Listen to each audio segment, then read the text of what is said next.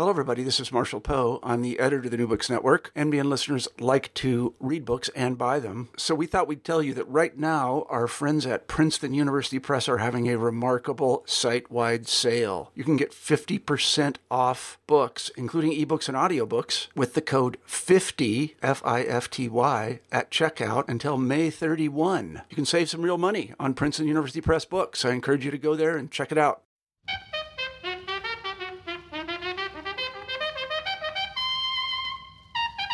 Hello, everyone, and welcome to New Books in African Studies. I am Esperanza Brizuela Garcia, one of the hosts for this channel. Today, we'll be talking to Dr. Sandra Green about her book, Slave Owners in West Africa, Decision Making in the Age of Abolition, published in 2017 by Indiana University Press. Dr. Green is a Stephen 1959 and Madeline 1960 Abender Professor of African History in the History Department at Cornell University. Dr. Green's research has included the study of gender and ethnic relations in West Africa and the role that religious beliefs, warfare, and the experience of slavery have played in the lives of individuals and communities in 18th and 19th century Ghana. Dr. Green, welcome to the podcast. Thank you. I wonder if you could begin by telling us a little bit about yourself. I was born and raised in a small town in southwest Ohio, Xenia, Ohio, which was also the town where you had two HBCUs, Central State University and Wilberforce University. And that in itself had an influence on my interest in Africa. My mother completed her BA at Central State, and because she was there and had met quite a few African students, her worldview expanded a lot, and she exposed us also to the wider world. I think she was one of the few people in the east end of Xenia, which is where the vast majority of the Black people live. In fact, all of us lived there. This was in an era of kind of de facto segregation. She was one of the few people in our area who actually subscribed to the New York Times. And so she was very interested in politics and especially international affairs, and I think that influenced me as well. So when I was looking at colleges to attend, I wanted to, like so many other young kids, wanted to kind of get away from home. I was especially attracted to Kalamazoo College because of its African Studies program. It's one of the oldest in the country, and they had opportunities for students not only to study African history, African politics, African literature, but actually to study abroad. And so I enrolled at Kalamazoo, was actually a philosophy major, but I went to the University of Ghana in my senior year, spent the entire senior year there. And because of my experience there, I decided to apply to Northwestern University and a lot of other places, but Northwestern gave me a full ride. And so I went to Northwestern to continue studying African history there. So that's how I got involved. Of course, the period that we're talking about is in the mid to late 60s when I was in high school and in college in the early 70s. And this still was a very exciting period. It was the Black Power movement. It was a civil rights movement. There was a lot of Black is Beautiful movement, a lot of Black is Beautiful activities, a lot of interest in Africa at the time. African countries were not only becoming independent, but introducing all kinds of new strategies for governing. You had Ujamaa in Tanzania, for example. Nkrumah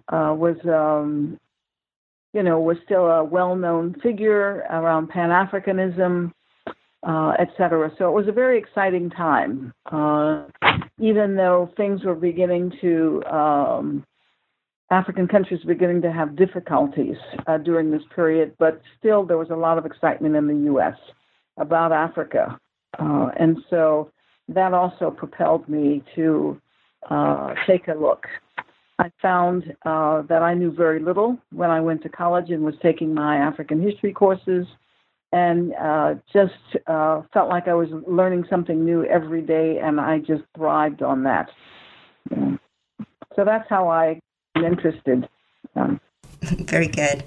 And so we're talking about a very sort of long trajectory, and I've sort of mentioned a little bit like all the different topics that you have written about and researched. How did you come to write this particular work, Slave Owners of West Africa? I started my field work in the area where I have focused much of my research in 1977-78. And I did a lot of oral interviewing and did not focus on slavery at that time. I was looking at more social history, the impact of immigration into this area and its impact on gender and ethnic relations. And then I subsequently did another book on sacred sites, all of which came out of my oral interviewing. But after I finished those two books, I was really looking for another topic.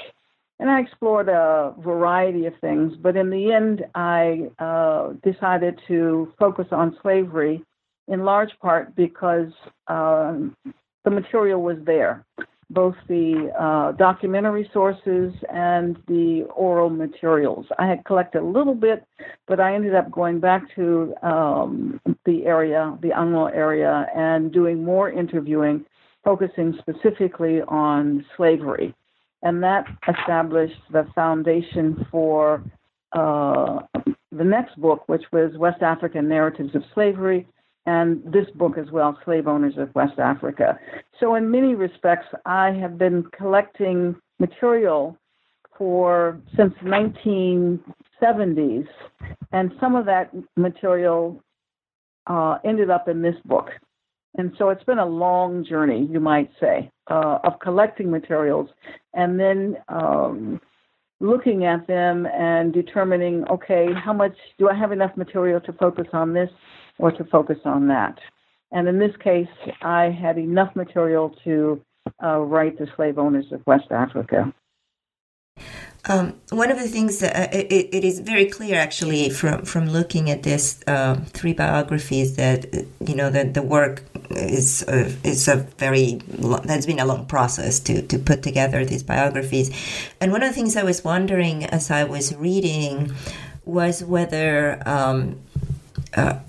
you have, for instance, other individuals that you could have been included. And at one point during the introduction, for instance, you mentioned how you took this decision of only using materials for whom of individuals for whom you had to have given you explicit approval to talk about them. So I guess I have a couple of questions here. One is like whether there was a lot of materials that you couldn't use because you didn't get the approval.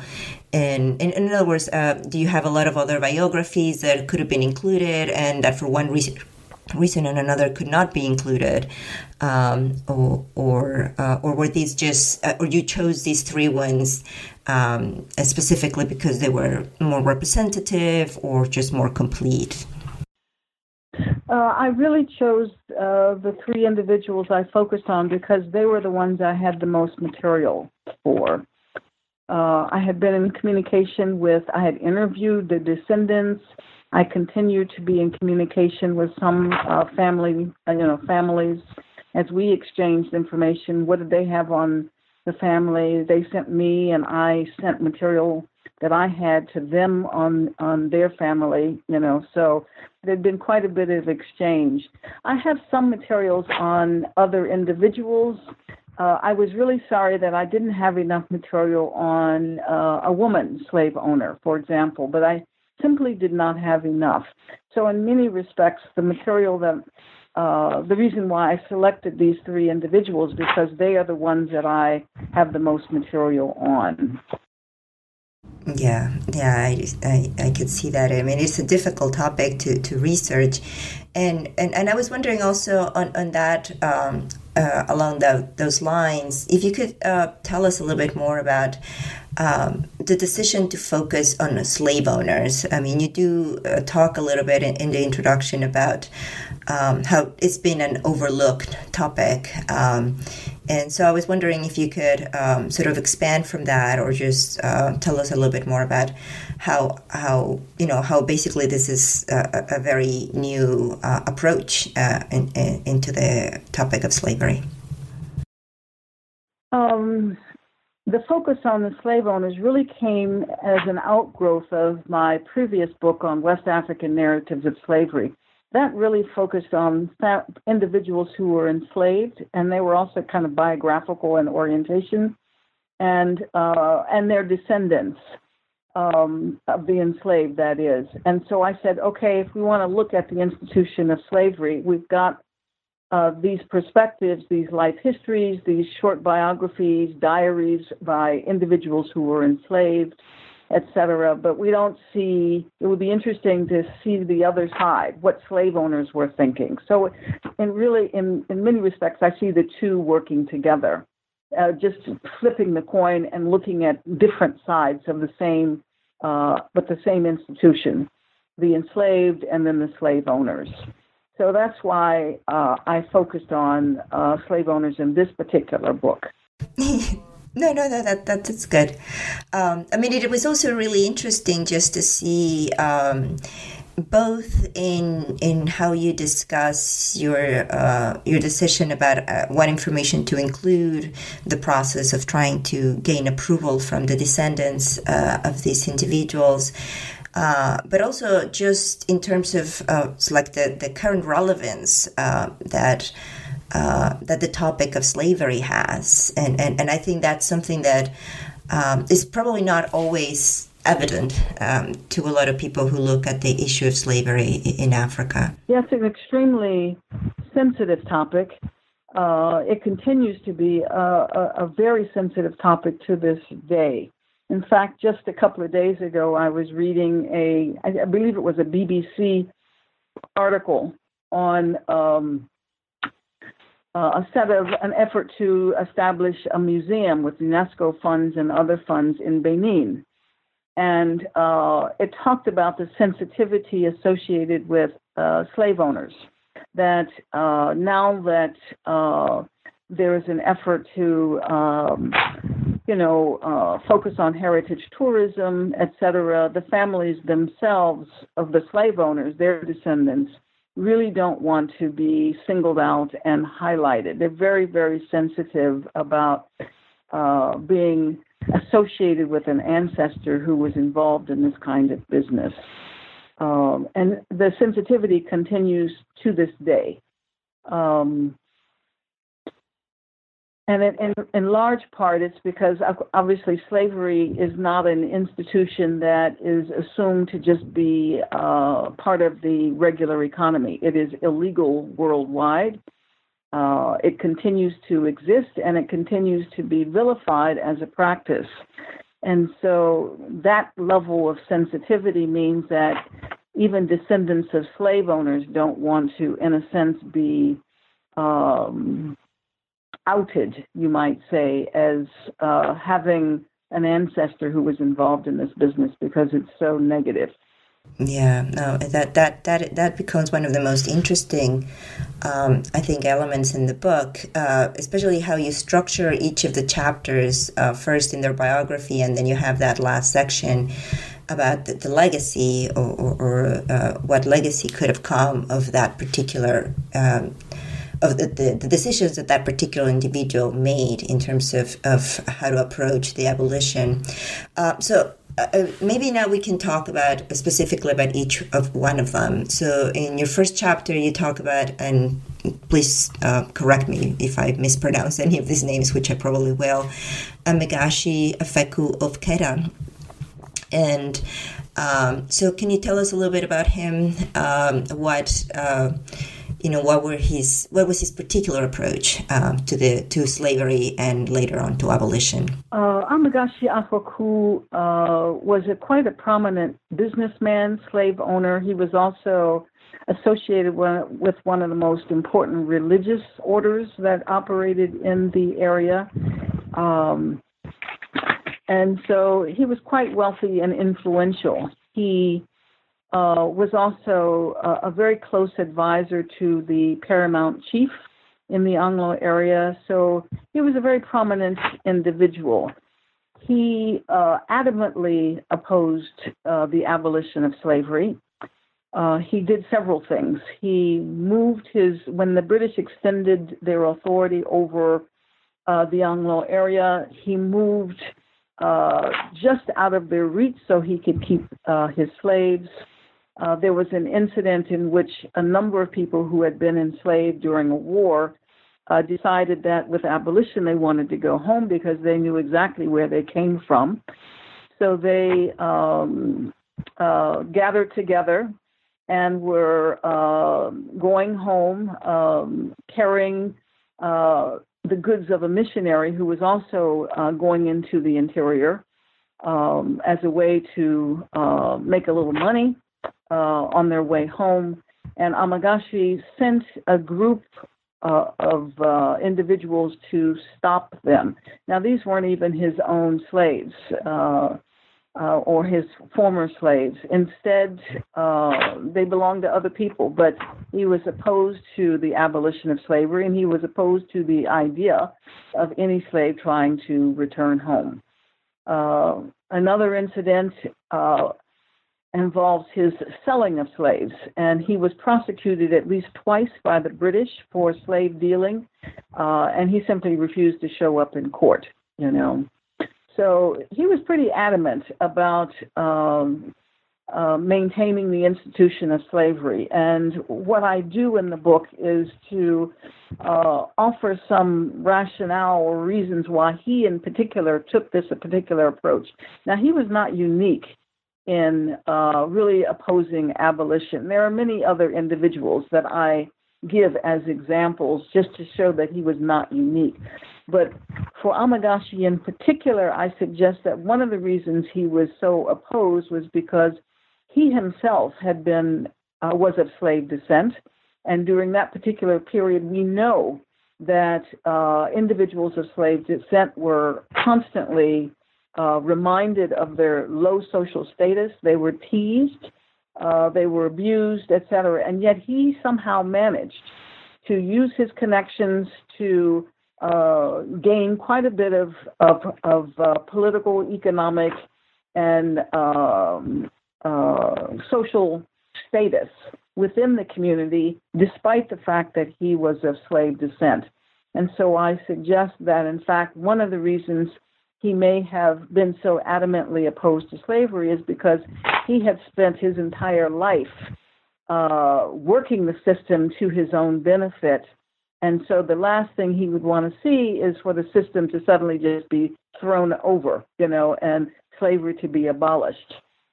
So that was a very interesting example of someone who really opposed slavery. And in this case, I speculated for him in particular why he was so opposed to the abolition. Yeah, I mean, that was, it was a bit of a surprise, I have to admit, when I was reading his case and then to find out that he himself had been enslaved, and like you said, that had been that seems to have been such a central reason why he might have adopted this position. And it, like you mentioned in your book, at the point when you examine the legacy that that a decision like this might have had, I mean, how it does speak to the continuation of that stigma of having been a slave among some of West African communities. So it's a very poignant example of how and why that stigma might still exist. Because his descendants, I mean, all of these things happen within the family, and at least one of his descendants, who was fairly well-off individual, was still making distinctions between himself and the people who technically his ancestor had enslaved, even though they were all considered to be one large extended family now. So let's talk about your second biography, the Nyaho Tamakloe of Anlo. He takes a different approach to abolition, and he comes from a different trajectory. Can you tell us a little bit about him? Yeah, Tamaklo was a very well-respected individual, military leader. That's how he gained his reputation, although he came also from a very respectable family, a free family. But with abolition, he did not technically oppose abolition. He didn't embrace it either. He didn't free his slaves. But with abolition and the obvious situation in which he, as a political leader in his community, found himself that they were unable to militarily resist colonial rule, he took a very different kind of approach. He decided that he was going to use the new British colonial system to his advantage. He became a very astute businessman with investments not only in the area, but many, many miles away in timber and mining, etc. An astute politician in terms of using his position with regard to the British to benefit himself. And with regard to slavery, as a businessman, what he needed most of all was individuals who could work his farms and support his political views when there were debates in the community, when there were decisions to be made, having large groups of people who would be, supportive of his particular perspective, individuals who could serve as accountants, as lawyers. And so he didn't really free any of his slaves, and he was a very large slave owner. Instead, he gave them every reason to want to continue to be associated with him. He was a large landowner. He gave land to the Catholic Church, and then upon giving the Catholic Church this land, stipulated that all of his children should receive free education. The Catholics were setting up not only churches but also schools, and they were allowing English to be taught earlier than some of the other schools that had been established by other missionary societies. And English was the language of business at the time. We're talking about the mid to late 19th century, largely the late 19th century. And so a lot of the children of his slaves changed their name to Tamaklo and went to school. He sent a couple of individuals of slave descent to England and paid for their training to be lawyers. And so all of these individuals, in a sense, became part of his larger family, wanting to stay affiliated with him because of the opportunities he gave them. He had villages where he had settled slaves on the outskirts of the larger community. He had the leaders of those slave villages recognized as such, and that allowed them to be part of the Council of Chiefs, which was highly unusual that someone of slave descent be given that opportunity to be the Council of Chiefs. But of course, he needed them, and they supported him when he was pushing his own ideas about how Anglon should modernize and take advantage of what opportunities might come with British colonial rule. So he was quite an astute politician, quite an amazing individual, quite remarkable. Yeah, very smart. Yeah, no, one could even call him progressive in some regards.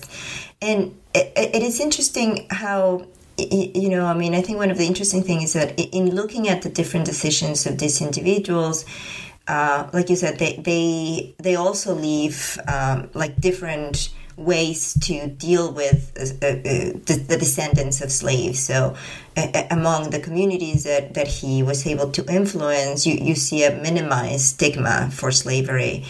And I think what that starts to sort of give the reader is like this sense that there's like a real, there's not just one single way in which the descendants of slaves are treated or remembered, but that there's like a little patchwork in which that how this legacy has been passed on to the present day. No, that's absolutely the case. Yeah. There was no single way, and different families, different communities took different approaches, on how to handle abolition and how they were going to continue on managing a population that had whose ancestors had different social statuses, And in this case, he was an example that slave status should not be a stigma. It really has to do with individuals' ability to contribute to the larger society. Well, let's go to your last example, Noah Yawo of Hokoknoe, and tell us a little bit about him. Noah Yawo certainly was not as wealthy as Tamaklo or Amagashi, but for his community, he was fairly well off. He was lending money. He was engaged in business, buying and selling, etc.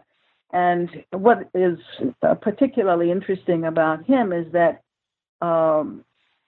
his religious beliefs were significantly challenged. He was a polytheist, believed in multiplicity of gods, but having experienced war,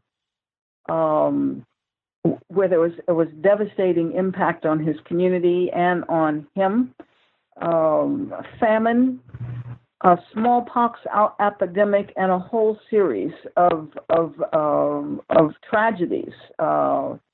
It's amazing. Year after year, something is always coming up that is really, really difficult for him and for the larger community, for that matter. The straw that broke the camel's back in terms of his continued faith in his own, religious traditions came when his brother became very ill, and he went from one healer to another who was using traditional beliefs to try to heal, and it didn't work. And at that point, he decided to convert to Christianity. And the missionaries he was working with, largely African missionaries who had been trained by a German missionary society, were urging him to free his slaves.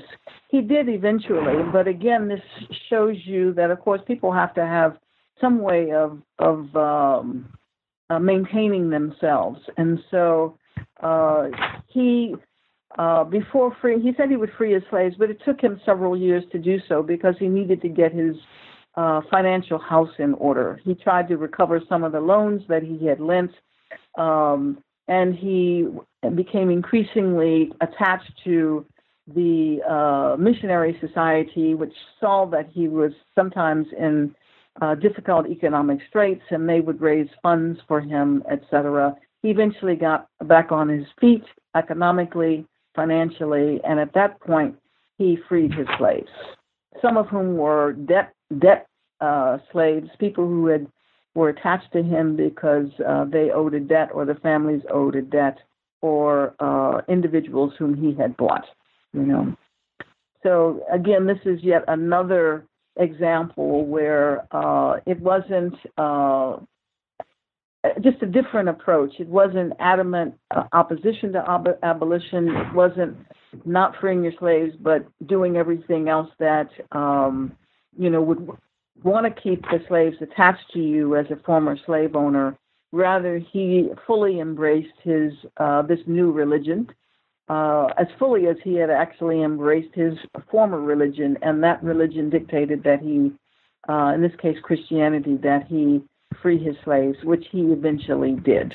Yeah, and I think what is interesting about this last case, but I mean it kind of goes back to the other two to some extent, is how you start to sort of how you see these individuals sort of really making very strategic decisions, not just in terms of what they see as is the right thing to do or the wrong thing to do, but how can I do the right thing but still survive? Like you said, keep manage my finances, manage my own sort of economic transition throughout this period. And again, it just complicates, makes us realize how complicated these decisions were. And it was just not a moral decision, but it was also like a legal position in addition to an economic decision. So it was really fun putting it together. Oh, I imagine that it was. And I was wondering if you could tell us a little bit more about that. I know it took you many years to put this research, but I think sometimes it is in terms of just how to put a biography. I mean, there's obviously recently there's been more and more biographies of Africans in African history.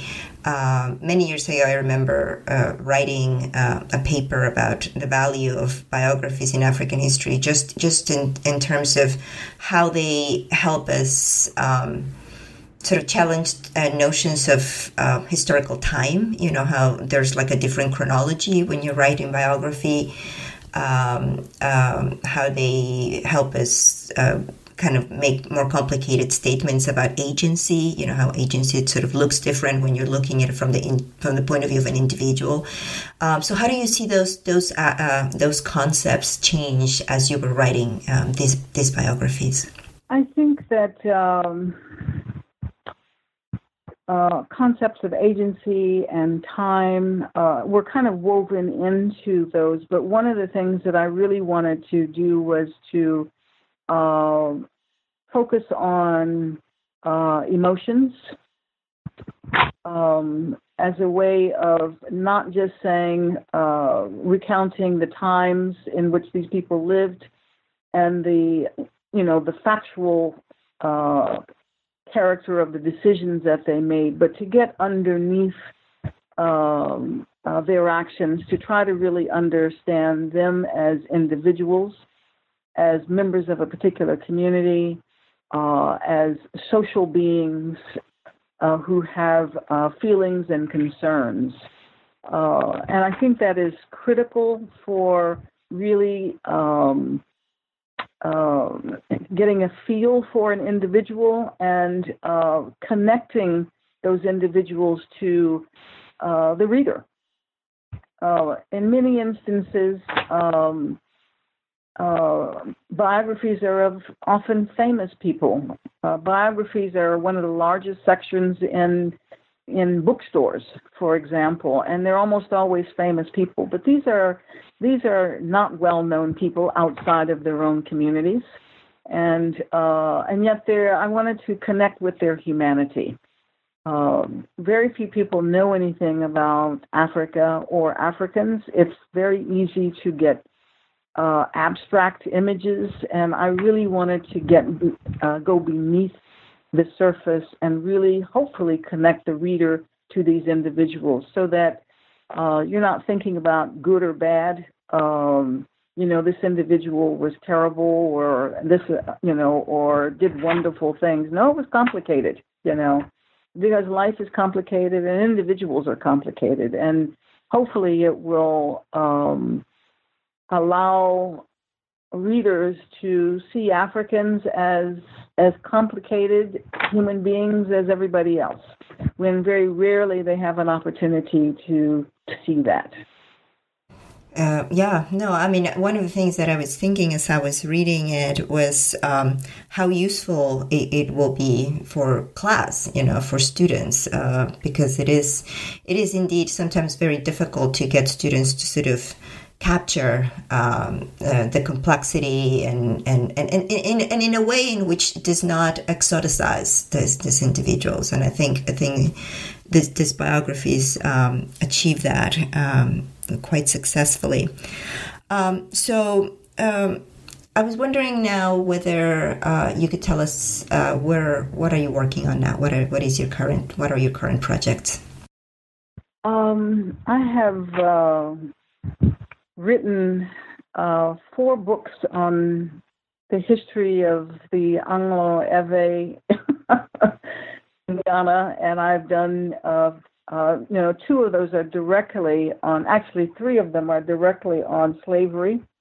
And then I have 4 edited volumes that deal with the topic of slavery in Africa. So after all this work, my sense is that I need time to do something different. Time to move on. Exactly what that different thing is, I don't know. At the very moment, what I'm doing is collecting a lot of the material that I have. I'm cataloging it, all of the oral histories that I've recorded, well over 100. And a lot of the documentary sources that are in very obscure journals, especially the missionary journals, which I have relied on for all of my work because they, you can read them against the grain and get a lot of information about culture, individuals, etc., from these materials, as long as you filter the biases out. And those are the journals of the North German Missionary Society, Norddeutsche Missionsgesellschaft. And so I'm cataloging those in order to bequeath them to Northwestern. Once and they will be available to scholars. A lot of the material that I used in this book and the other book on slave narratives were produced, a lot of the material, not all of it, but a lot of the material came out of these German missionary records. The Germans are the ones who were on the ground. Oftentimes they were trained in ethnography. Oftentimes they talked about the individuals that they encountered in the late 19th century. Some of whom were definitely, some of those observations I was able to use in this book to flesh out these individuals. And so I am now working on just getting that material available, again, to bequeath to Northwestern University's Africana Library so that other people can have access to it. My next research project, I'm still exploring topics. Good. Well, that's usually the best place to be, where everything is open right ahead of you. One last question. I was wondering whether you had any ideas or any sense whether the book has been made available in Ghana, and whether if people have read it and how it has been received in the communities that these individuals lived. I don't know. I haven't been to Ghana for a while now. As I said, I've been in communication with some of the families, but I don't know how it's being received. I know that it's a very sensitive topic, that just from my experience here, that a lot of people probably are concerned that it's even been published or that it's even available, because it has the potential to open up uncomfortable conversations, But that goes along with the larger sensitivity around any topic associated with slavery within Africa. It's fine in most West African communities to talk about the slave trade because you can always, people left, et cetera. But when you start getting down to what about those people who weren't put on the boats? Where are they? Where are their descendants now? How are they treated? It opens up an area that is very sensitive. So I'm as curious as you are as to how the response would be, but I suspect it would be mixed simply because it's a sensitive topic. And so different people will have different takes on it. A family Amagashi Afaku's family, I was very gratified that they were willing to allow me to publish the biography of their ancestor. I sent them the final draft of that particular chapter, and I said, I know this is sensitive, and I don't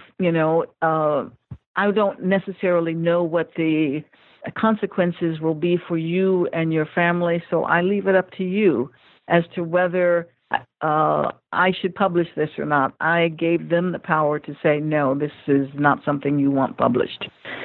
Fortunately for me, they agreed. They